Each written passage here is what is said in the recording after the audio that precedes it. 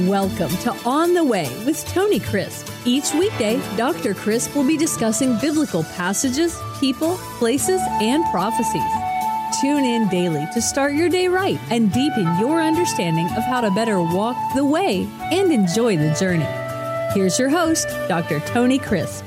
Welcome to On the Way. This is Tony Crisp, and this is the 365 Bible Reading Plan.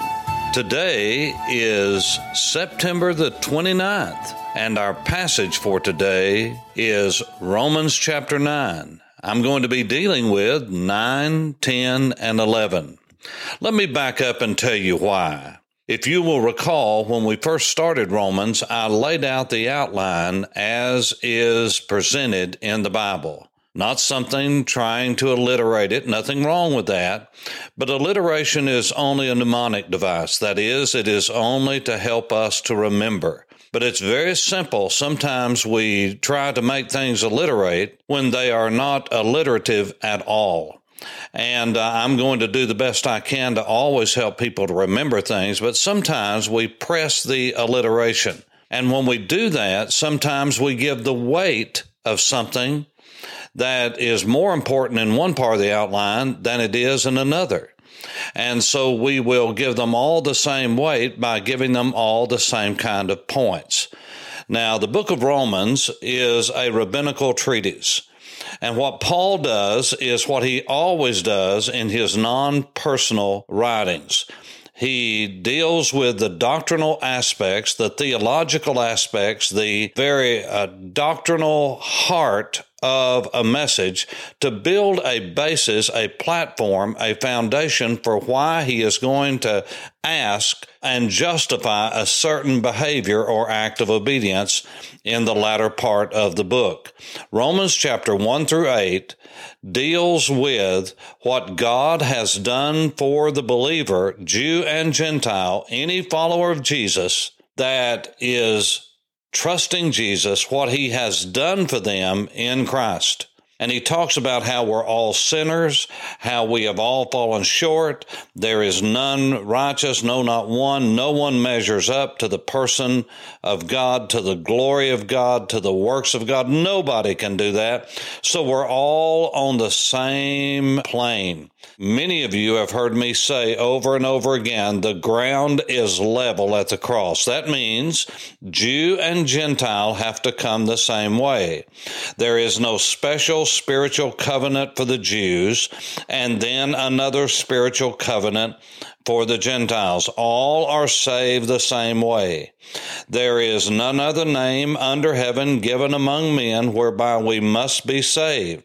It is at the name of Yeshua, the name of Jesus, that all are saved. Now, people will often say to me, well, what about the Jew? I say, well, what about the Gentile? They'll say, well, are you saying my son or my daughter or I am going to face judgment if I don't trust Jesus alone to save me? I'm not just saying that about you.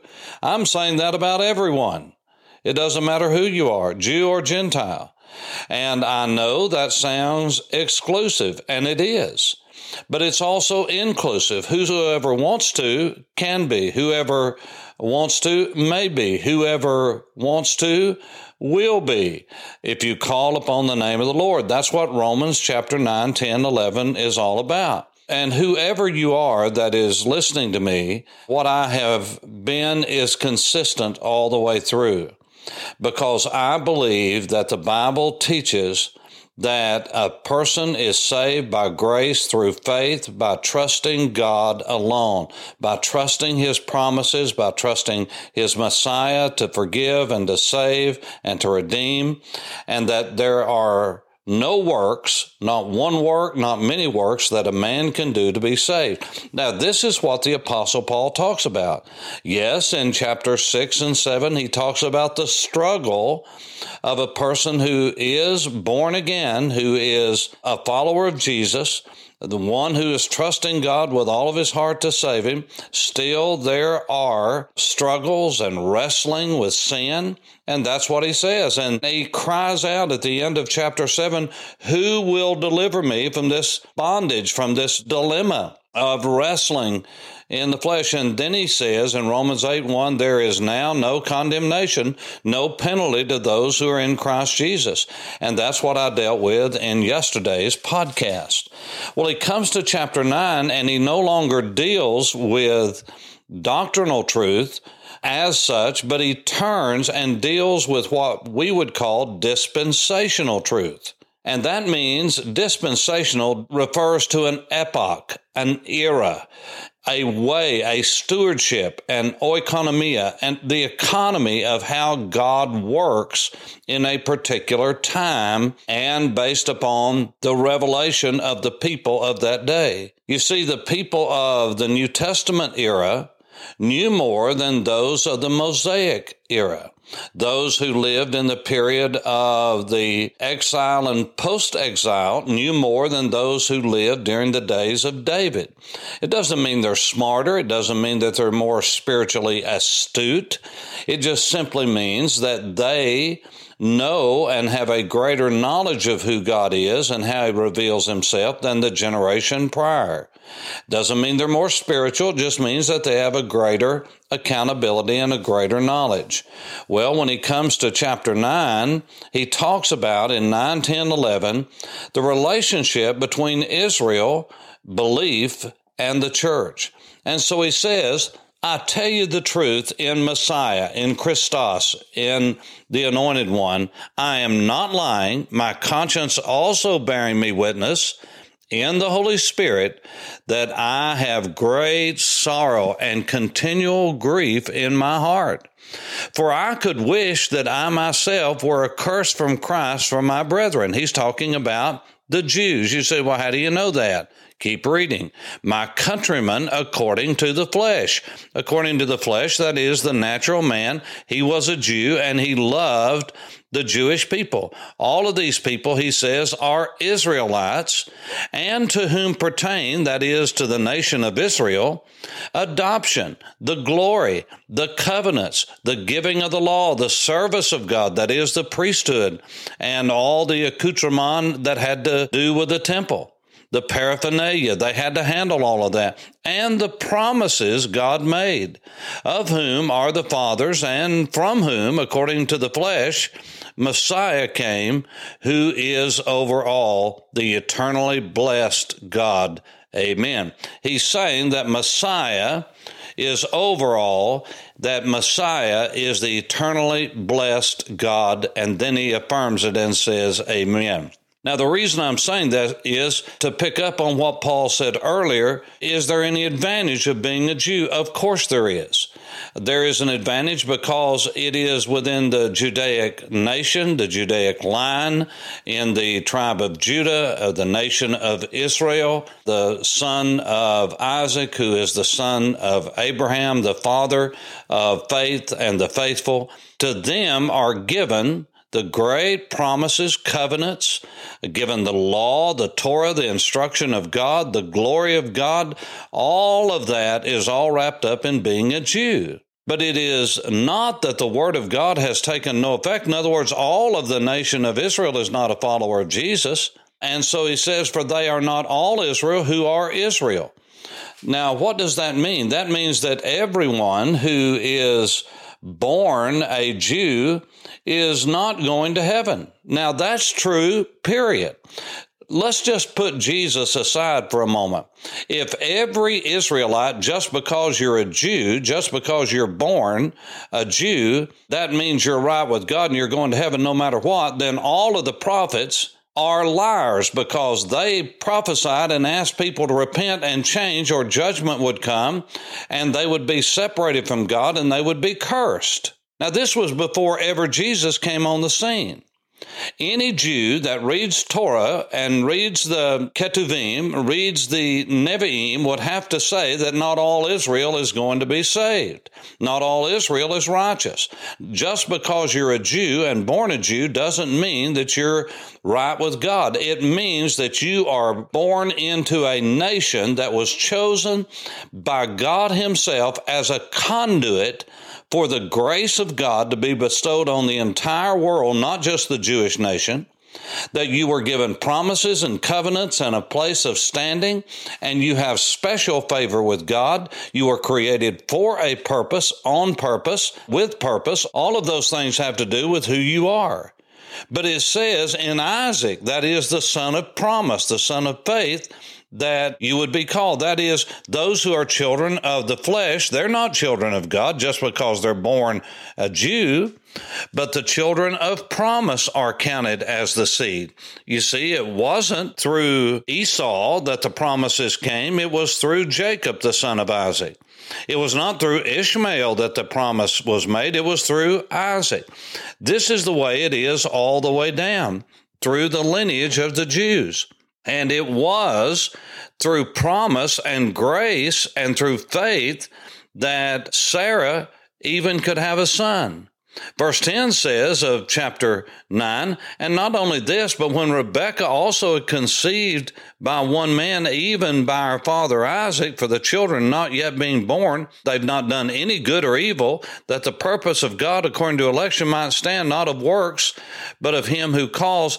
It was said of her, the older shall serve the younger, as it is written, Jacob have I loved, but Esau have I hated. Now, this was before these boys were ever born. God had already chosen them out. What shall we say then? Is there unrighteousness with God? Certainly not. God forbid, may it never be. But he says to Moses, I will have mercy on whom I will have mercy. I will have compassion on whom I will have compassion. So then it is not of him who wills, nor of him who runs, but of God who shows mercy. A person is saved by the grace and mercy of God, not by the one who says, I'm born of the seed of Israel. This is what got the children of Israel down through the ages in trouble when they said, we can live any way we want to, we can think any way we want to, we don't have to trust God, we're going to work it all out, we're going to find our own way to God. That's no different than the people prior to Abraham, the sons of Adam that tried to build the Tower of Babel to heaven, make their own way, no different. And so the Bible teaches that not because you are a Jew, but because everyone who says they are Jew, that doesn't mean that they are truly a Jew in the biblical sense as part of the great promises of God. It is those who trust God, those who repent, those who walk with God, those who seek after righteousness and seek the way of Messiah. That is what the Bible teaches in the Tanakh and in the Brit Hadashah, in the Old Testament and in the New Testament. You will say to me, why does he still find fault if indeed what he just said was true, that he chose people before they were ever born? For who has resisted his will? For indeed, O man, who are you to reply against God? People say to me all the time, are you saying that God is right in saving some and not others? I say, for God to save one, he is righteous. For God to save none, he is righteous. Why? Because we all deserve hell. I'm not surprised that God would choose some and not others. What surprises me is he would choose any at all, because none of us deserve salvation. The fact that he saved millions is an amazing act of grace. And so why should we, the creation, say to the Creator, who do you think you are? Why did you do this? Why did you form me like this? This is the same argument Isaiah had to deal with. And it's like Paul has just gone back and again prophesying the words of Isaiah, because he quotes him over and over again in this chapter. What if God, wanting to show his wrath to make his power known, endured with such long suffering the vessels of wrath prepared for destruction, that he might make known the riches of his glory on the vessels of mercy, which he prepared beforehand for his glory, even us, whom he called, not of Jews only, but also of Gentiles. I am a trophy of God's grace. I am. I didn't deserve to be saved. I don't deserve to be saved. I will never deserve to be saved. I am wretched. I am poor. I am blind. I am in need of a Savior and redemption. And God, in his grace, giving me what I don't deserve, and in his mercy, withholding from me what I do deserve, has graced me and mercied me in saving me. As he says in Hosea, I will call them my people who were not my people. That's me.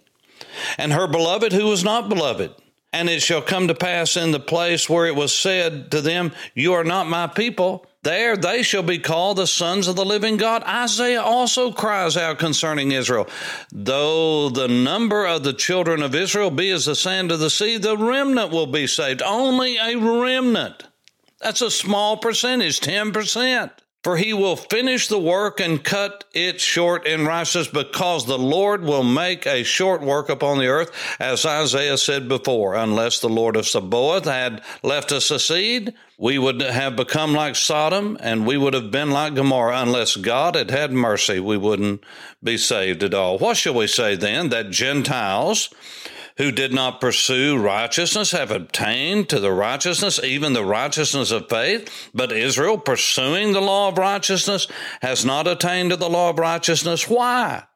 Because Israel, that is, they did not seek it by faith, but as it was written, by the works of the law, for they stumbled at the stumbling stone, that is Jesus, as it is written, behold, I lay in Zion a chief stumbling stone, a rock of offense, and whoever believes on him